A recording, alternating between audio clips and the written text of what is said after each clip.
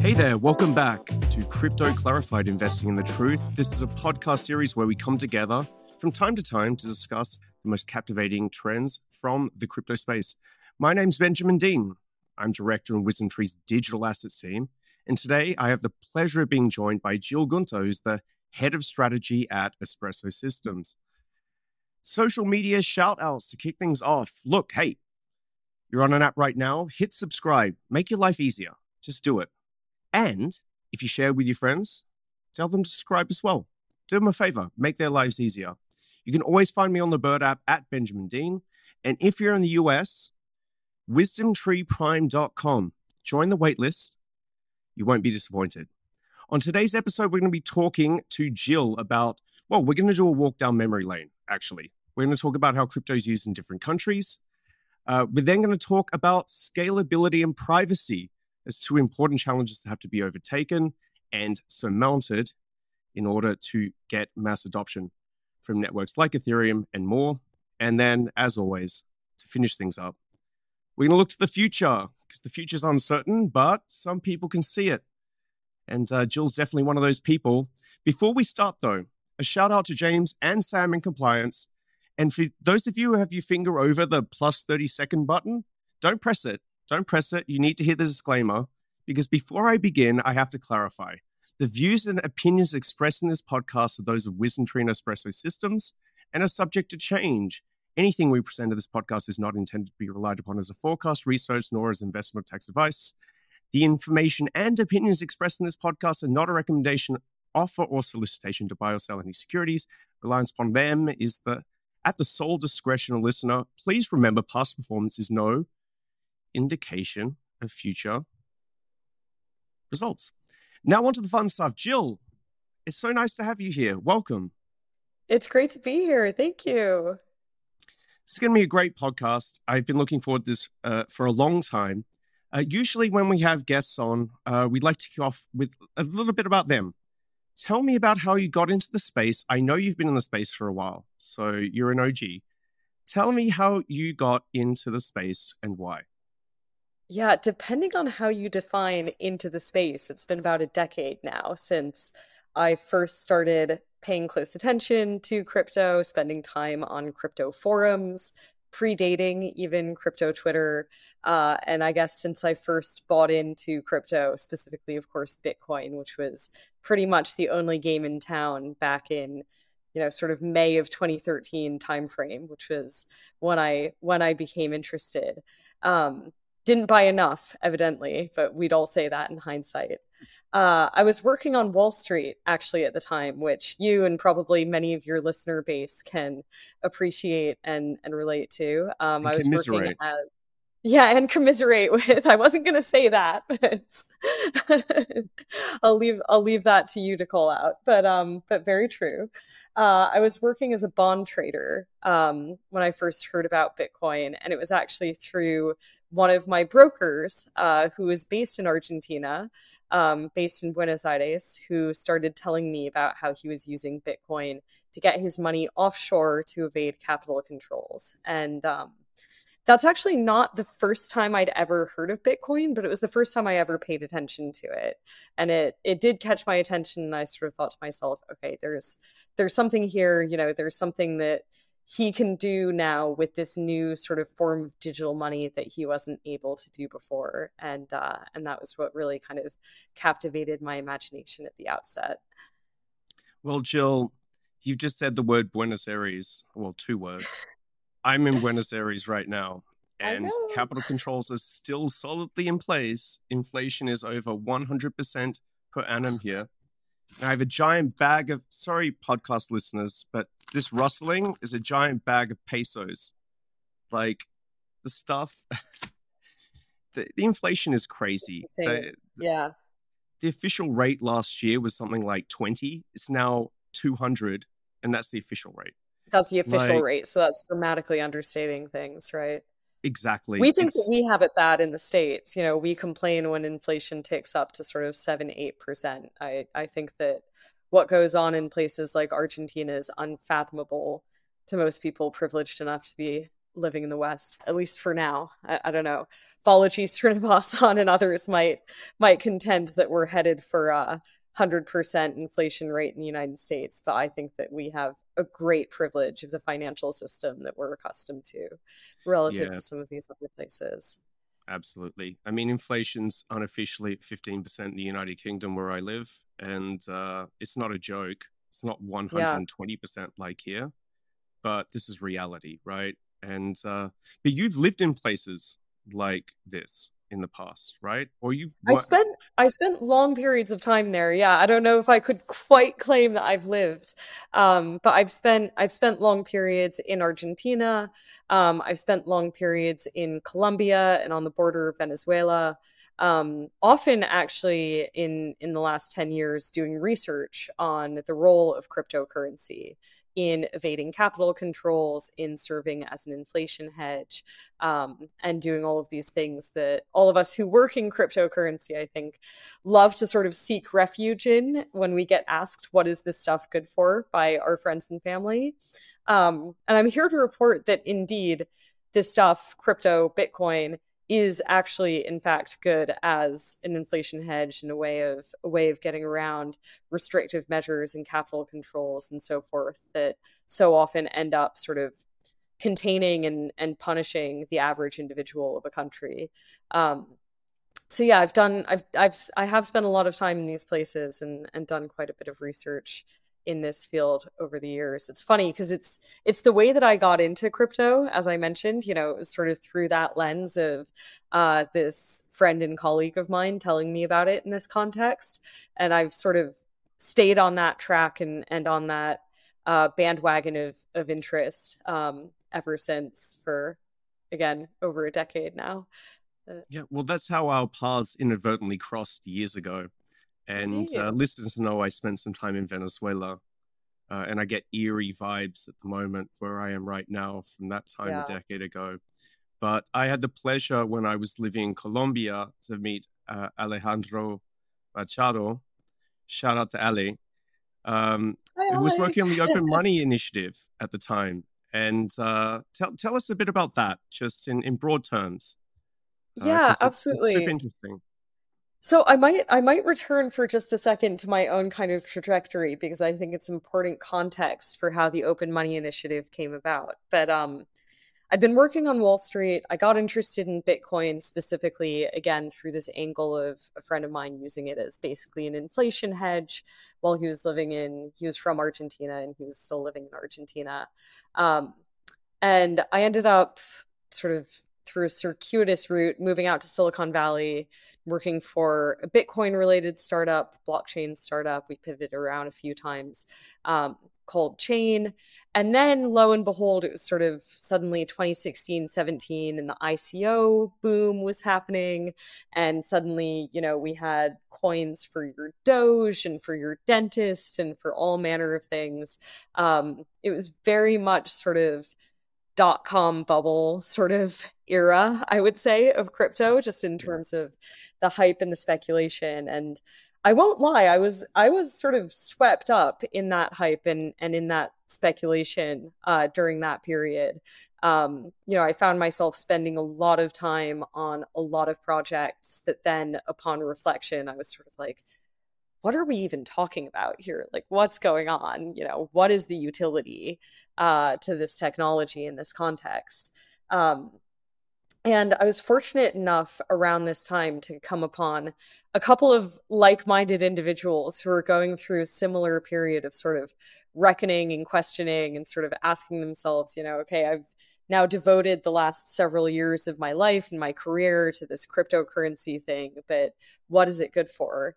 One of these individuals was Alejandro Machado, who has an amazing sort of human computer interaction, engineering background.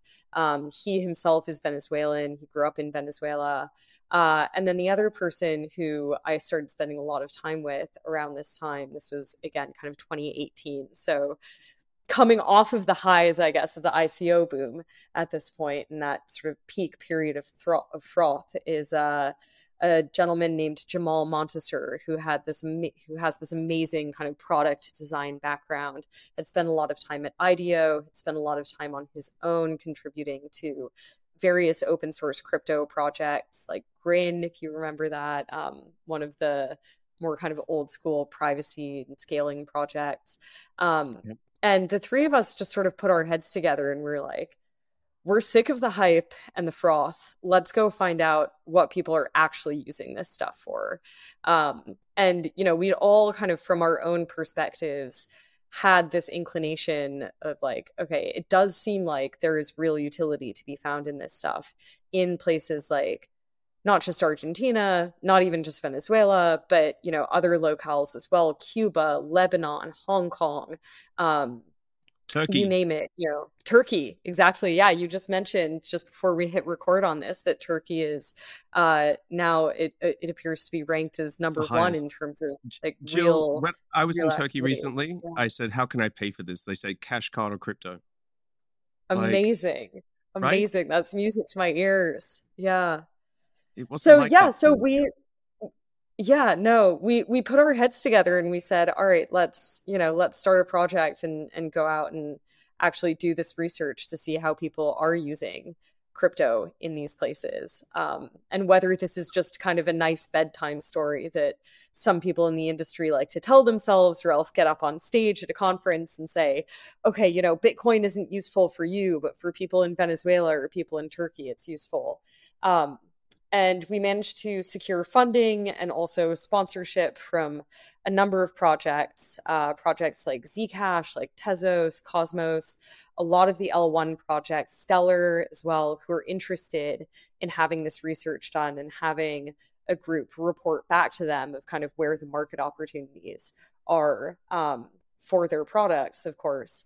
And we took that grant funding, the sponsorship, and yeah, we flew specifically, first of all, down to Colombia. It was very difficult at the time to actually enter Venezuela, so we didn't Yeah. do that. But we spent a good few months in Colombia, working with Venezuelan migrants and spending time also on the border between Colombia and Venezuela, just to get a better understanding of whether and how people were actually using cryptocurrency. And again, what I'd love to share and it was very heartening to me at the time, is probably the reason why I'm still building in this space, was finding that although it's in, at least at the time, this was a couple of years ago now, although it was in small size, it wasn't sort of one in every five people that we were meeting who knew what crypto was and was using it.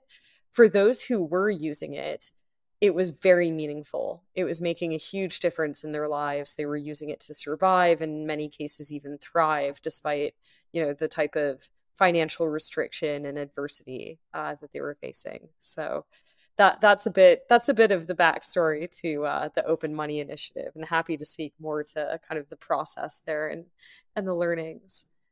Look, when I lived in Venezuela, they used to say to me, like, "Oh, lots of Colombians moved across the border here in the 80s because of FARC, basically." And Yeah, so there was mass migration. I used to work out in Petare, which is a barrio in kind of I guess it's probably the east of Caracas. But anyway, there were tons of Colombians there. And what struck me like 5 years after that, being in Colombia, was that it was in reverse. Like all yeah, these Venezuelans had basically moved across. You know that from the border, right? Um, yeah, in a way, what better place to go and meet people who literally need this stuff because they're moving across. They might have ID cards, they can't open bank accounts, but they all had cell phones. yeah, Like exactly. it's Yeah, that was one really fascinating dimension, I would say, to uh, talking to people, conducting research, getting to know people, making friends with people based in Venezuela, is that cell phone penetration is enormous. I read a statistic at yeah, one point that more people in Venezuela had access to cell phones than people in rural America, which is mind-boggling, but it was true at the time, and I hope is still true today. But one of the interesting dynamics and one of the things that we shared with partners of ours, including places like Coinbase, is that all of their phones are stuck in time. They're all trapped in 2014, which was when, things really started to go downhill in terms of external relations, in terms of, I mean, the economy was already heading that direction by that point in Venezuela, but everyone was using sort of the version of Android that they would have had access to at that point. And so you'd have crypto projects developing applications, for instance, mobile applications, in hopes of onboarding people in Venezuela without taking into account that they needed to be developing for a version of Android that was like, 4 or 5 years out of date at that point. And so it's these little product insights that you can have in places like this that I think end up really adding up and making a huge difference in terms of adoption and in terms of accessibility of these types of things. But you really have to be focused on these markets and geared towards them. And I think that something that is a bit of an unfortunate dynamic within crypto is that during bull runs, I love building during bear markets so Yeah. much better than So much building quieter. during a bull run. It's so much quieter, but also during a bull market, there's just all of this impetus to build for these speculative use cases and to build for, the people who are my neighbors of, wealthy Americans living in places like Silicon Valley, to build applications for them, which is all well and good. And maybe to some degree, we do need to start there. But, the stat that you were just sharing a few moments ago about adoption in Turkey sort of makes you question, like, if we were spending all of that time and resource instead building for, albeit maybe, a smaller market in terms of income levels and spending power and all of that, but perhaps a much larger market in terms of real utility and real value derived from these things. Where could we be now in terms of crypto adoption? I think perhaps we might be getting at least fewer questions and raised eyebrows from parents and grandparents around the Christmas dinner table, asking what the hell this crypto thing is and why we're still spending time on it. Look, nothing beats going out into the wild, inverted commas. And I don't mean that in a pejorative sense. I mean, like, you go out and meet people and, Yeah, what are you doing? Why are you doing it? And how do you do it? And what's fascinating, I mean, this was 7 years ago. I was fascinated that, like, the technology, because it's open source, right? Anyone can just download it if the cell phone is capable and they have an internet connection. But the software was everywhere when I did that work for Coin Center. And yeah, it's only progressed from there. But your point is so spot on, though, and I appreciate that. Like, when I was in Venezuela, everyone had Blackberries, and like you couldn't really put an application on a Blackberry. You certainly couldn't put like right. a Bitcoin wallet on it, right? But you're right. Like in the end, everyone ended up with Android devices, and that's how they access things. And you can build for like, I mean, what is the proportion of the world's population that's American? 3%, 4%. You could build for Less that, than that, which I think. Yeah, yeah, it's like, what is it, 300 odd million versus, what is it, 6 I think billion, it's the 8 world billion now population? worldwide. Oh Like gosh, it keeps a going lot of up. people. Yeah, it just keeps going up for the moment. And yeah, so you can build for that market, or there's like this massive market out there, folks Yeah. who like are already doing it at like some like difficulty. Who are you building for? Yeah. Yeah. And I mean, that's a question that we certainly try and keep asking ourselves at Espresso, and certainly is one that I wake up asking myself every day. But I'll come back to that in a moment. But just to close the loop on the open money sort of work and findings, I think that one of the most incredible things to me about that period of time of doing that work, and again getting to know those people who we got to know through the process of doing that research, was just that, for them crypto wasn't sort of a movement, it wasn't a community, it wasn't, a thing to hang out and talk about on Twitter, it wasn't sort of like a homebrew computing hobby. For a lot of those people, again, whether it was in Venezuela or Lebanon or um, Hong Kong or these places, crypto was just another tool in the toolbox. You're talking to people who every day were just having to be so entrepreneurial and creative just to figure out how to get money from their aunt who was living in the United States back into the country to be able to spend on groceries for that week. People who are trying to, make enough money to support their family after, their parents had lost a job or what have you.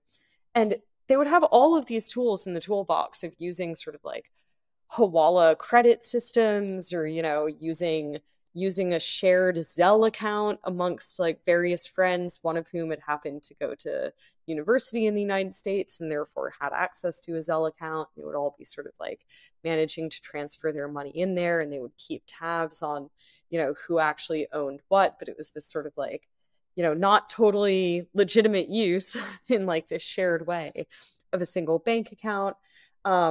And for them, using a tool at the time, the most popular one, this was a couple of years ago, was local Bitcoins amongst the people I spoke to. It was just another tool in the toolbox. It was just another form, in many ways, a more convenient form of being able to accept and transfer money, and just to be able to again survive and thrive in these really closed financial systems. And that's not a way that we, I think, at least in America, tend to conceive of crypto. We tend to conceive of it, again, much more as kind of like a toy or a hobby or a community or, any of these things. And I think there's a lot of value to just coming back to it as just like a pure play product. And like, what is the value of this? What is the user getting out of this in the moment that they're using it? Yep. I love the word you use there, tool. Exactly. It's like, is there a hammer community or a screwdriver community? The Right. answer is no. Right.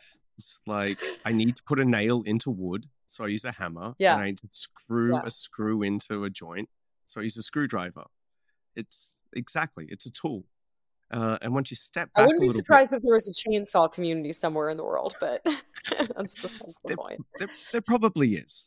But that's not what makes chainsaws go mass market. Chainsaws need to cut Indeed. wood, Indeed.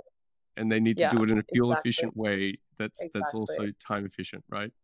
And that's Yeah. it. They're not trying to sell chainsaws based on the hype. No. So Yeah. it's a great way to think about it. It's a tool.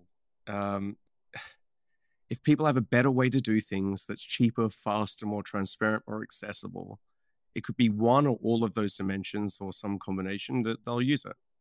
Because when Yeah, people need to exactly. get things done, they're going to use the most efficient way on certain dimensions, and that's what happens. Uh, Exactly.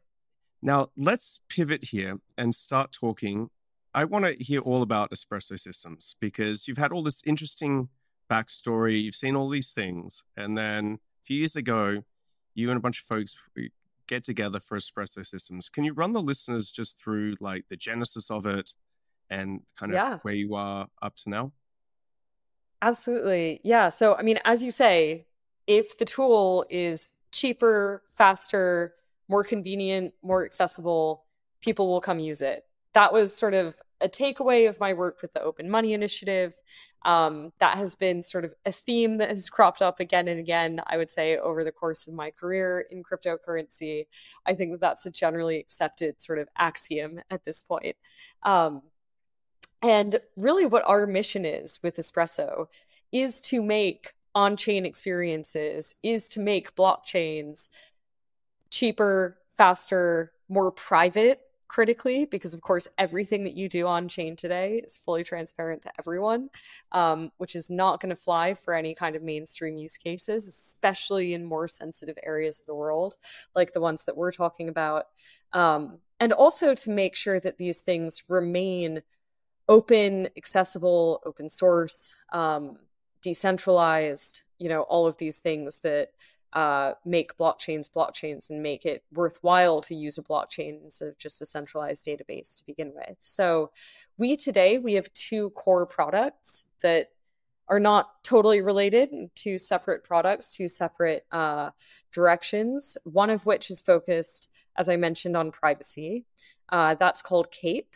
And the idea behind the product of Cape is to enable people on Ethereum to start with, but hopefully pretty soon on any chain, to determine the level of transparency and privacy that their transactions have. So today, of course, there are some privacy tools out there, things like Zcash, things like Aztec, and other privacy solutions that allow for full privacy of transactions. You can kind of toggle into almost like incognito mode and have all of your transaction data be private, or it can be fully transparent and on a fully transparent chain, as with Ethereum and Bitcoin, and also transparent Zcash transactions. They have that option as well. What we do is we make it with Cape a bit more like you're opening almost like your Facebook privacy policy page, where you can determine exactly who can see what data under what circumstances. So if you open, for example, that Facebook page, you can say, okay, my mother can only see these types of posts about me, and my college friends can see all of these posts and this and that. And that is obviously not exactly the use case, but that is a bit more reflective of the type of functionality and the type of granular privacy control that we're building with Cape. Then on the other side, we also have a product that is geared around scaling and decentralization.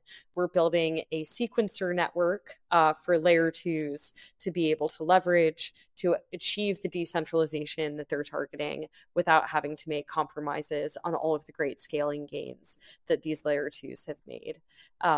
So again, two separate focuses, two separate products, but all in service of this one mission of actually making crypto and on-chain experiences cheaper, faster, more reasonable, more accessible, more private for users.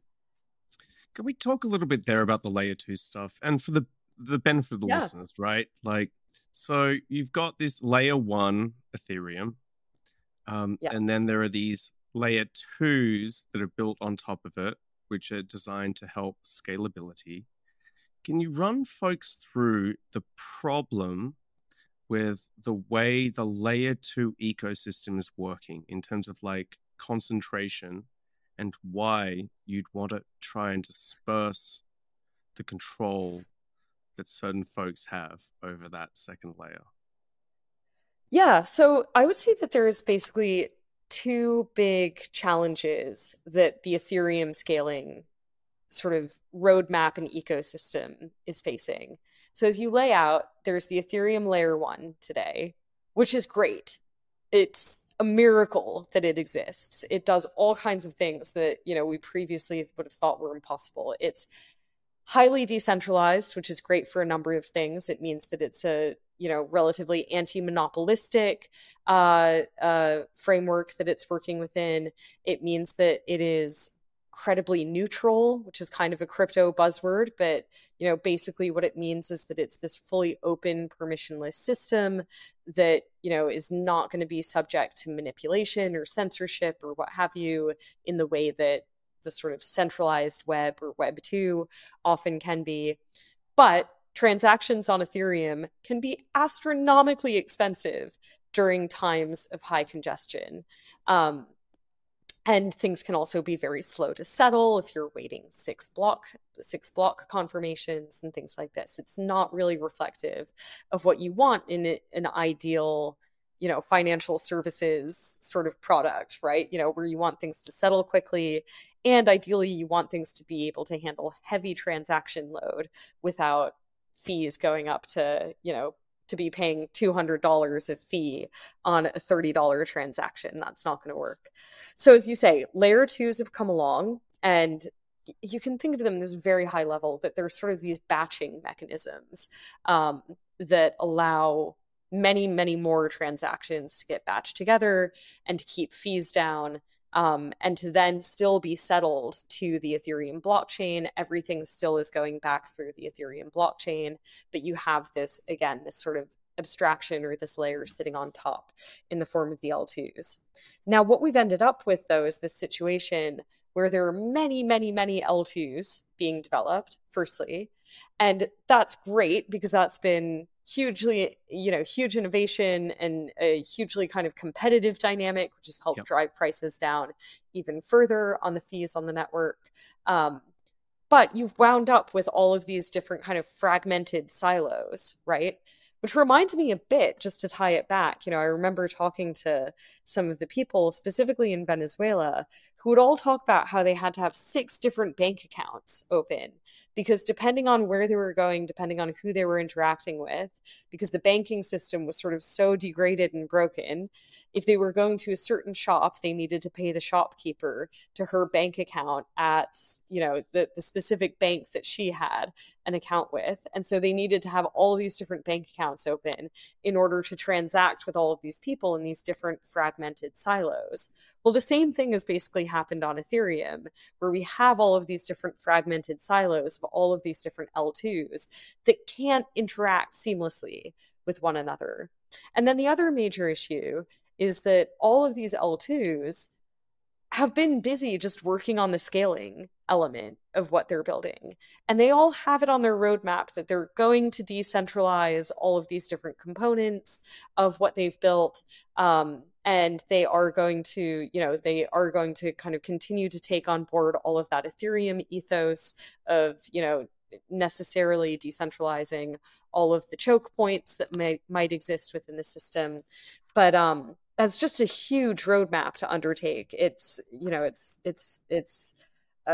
something that no one has ever done before, and is just a very, very lofty goal.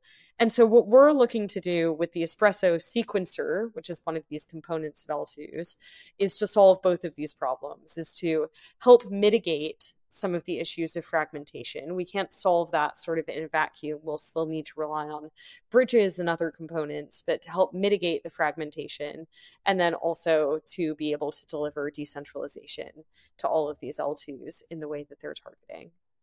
Yep. Hard to square the circle, and it's just one of these Yeah, sequential things. indeed. It's fascinating to see it Indeed. evolve. I Yeah. mean, like if you wind the clock back a few years, like to have seen that whole L2 space with all the competing players, like you say, especially the zero knowledge proof stuff, like just emerged so quickly. It's a fast moving space, but someone's got to be It gives thinking me a ahead. lot of hope, to be honest. I mean, just a year ago or a year and a half ago, people were sort of saying like, "Oh, we're not sure a ZK rollup can even be possible." ZK EVM feels like the holy grail. It's so far off, and yeah, lo and behold, here we are with many competitors live on mainnet and in the market. It's very cool to see. Yeah, it's definitely kind of the foundational stuff that you see built during exactly this kind of period when all the hype's gone and like stupid things aren't being funded. You end up with stuff that works. Exactly. Exactly. So it's a better allocation of resources, but it's super promising to see. Let's talk a little bit about Cape. Cape is interesting. I know that because I've been playing around with it, Glad to and hear it. it's interesting because, as you said before, like if things are going to go mainstream, you can't have all the transactions published online for anyone to see. And so, run the listeners through a little bit what Cape is. If you want to explain zero knowledge proofs, you can, because that's a word that keeps turning up, and I don't think we've had Indeed. someone come and explain it in broad terms. So you get the honor of doing that. Um, we know why privacy is important online, but how are you folks doing it through Cape? Yeah, so I'll start with what CAPE is. So CAPE is just a smart contract. It's an application that lives on theoretically any blockchain someday, but today it lives on Ethereum and EVM or Ethereum based blockchains. So it can live on any L2, it can live on chains like Celo and other sort of Ethereum adjacent chains like Polygon, etc. Um, and the functionality that exists within that smart contract is basically functionality to program a given token to have specific privacy policies around it. Um, and so, as an example, if I am a stablecoin provider, for instance, I can generate a stablecoin within the CAPE environment, within the CAPE application that might say, okay, I, as the issuer and provider of that stablecoin, I can see the full transaction graph. I can see who is sending how much to whom and so on. But the general public can't see anything.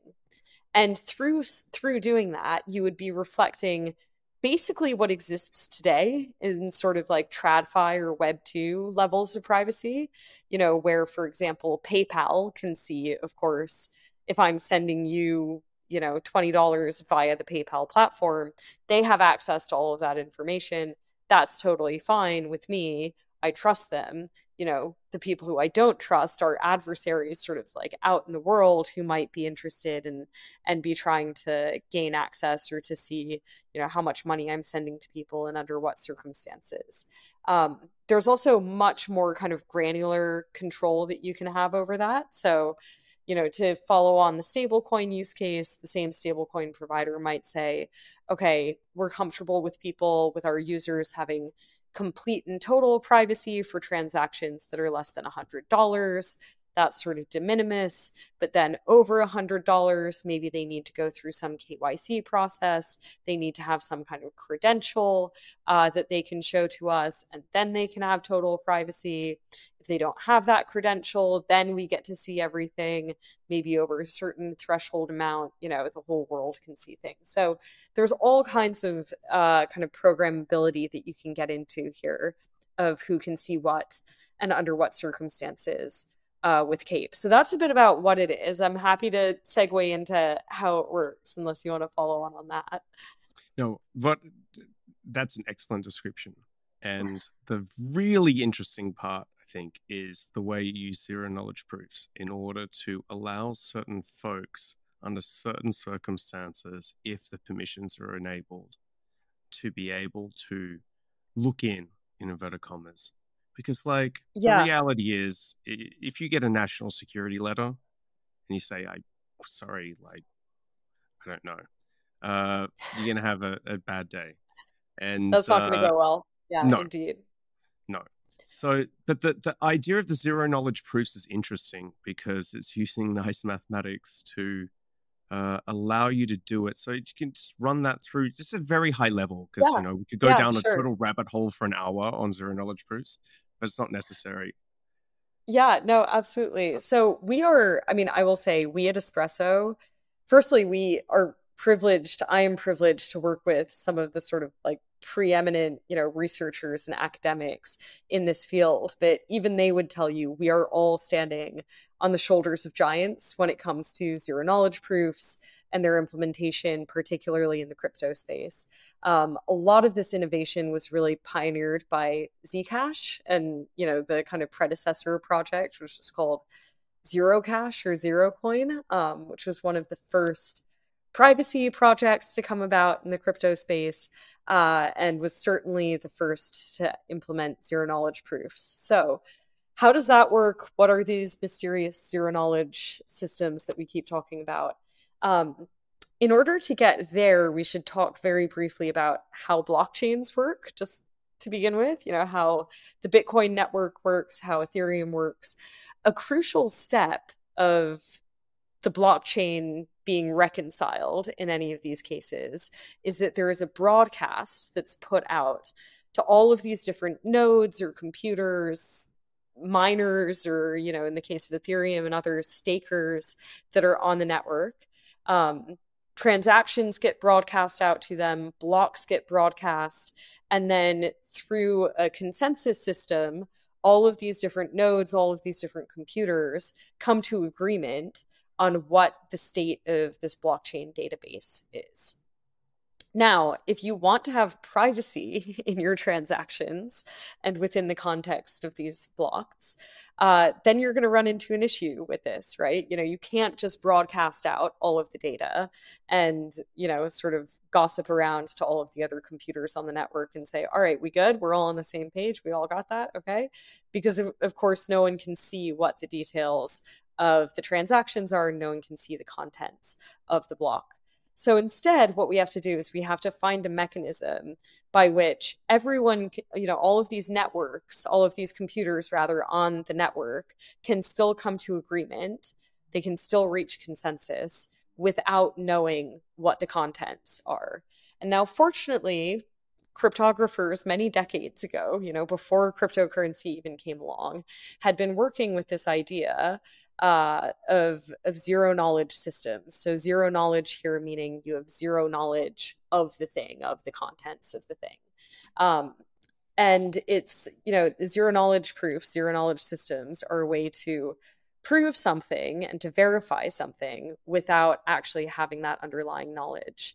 And so a sort of naive, simple, real world example of this would be if I could walk up to a bar and if I could say to the bouncer, right, yes, I am over the age of 21 in the United States. That's how old you need to be to get into a bar, without having to tell him my birthday, without having to show him my ID. If there was a way that I could prove that to him in zero knowledge of what my birthday was, such that he would have to believe it. And believe it or not, there are mathematical ways that we can achieve this.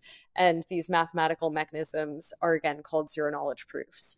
And so that is the role that zero knowledge proofs play in these privacy settings, is they are basically allowing for the transaction details to remain totally encrypted while being broadcast, and then still allowing the computers on the network to all verify that, okay, everything here looks good.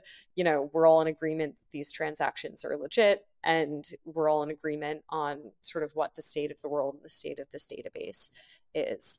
Then there's even fancier things that you can add on to that, which is partly what we do, where you can have then certain parties have decryption keys so that they can selectively reveal things about the transactions or about the contents of their wallet, things like this.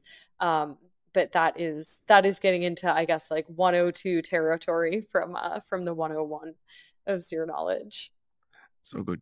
Thank you for the explanation. We love Yeah, clarifying things on the show. That's why it's called Crypto Clarified. And you've just clarified zero knowledge proofs in a very concise happy way. to.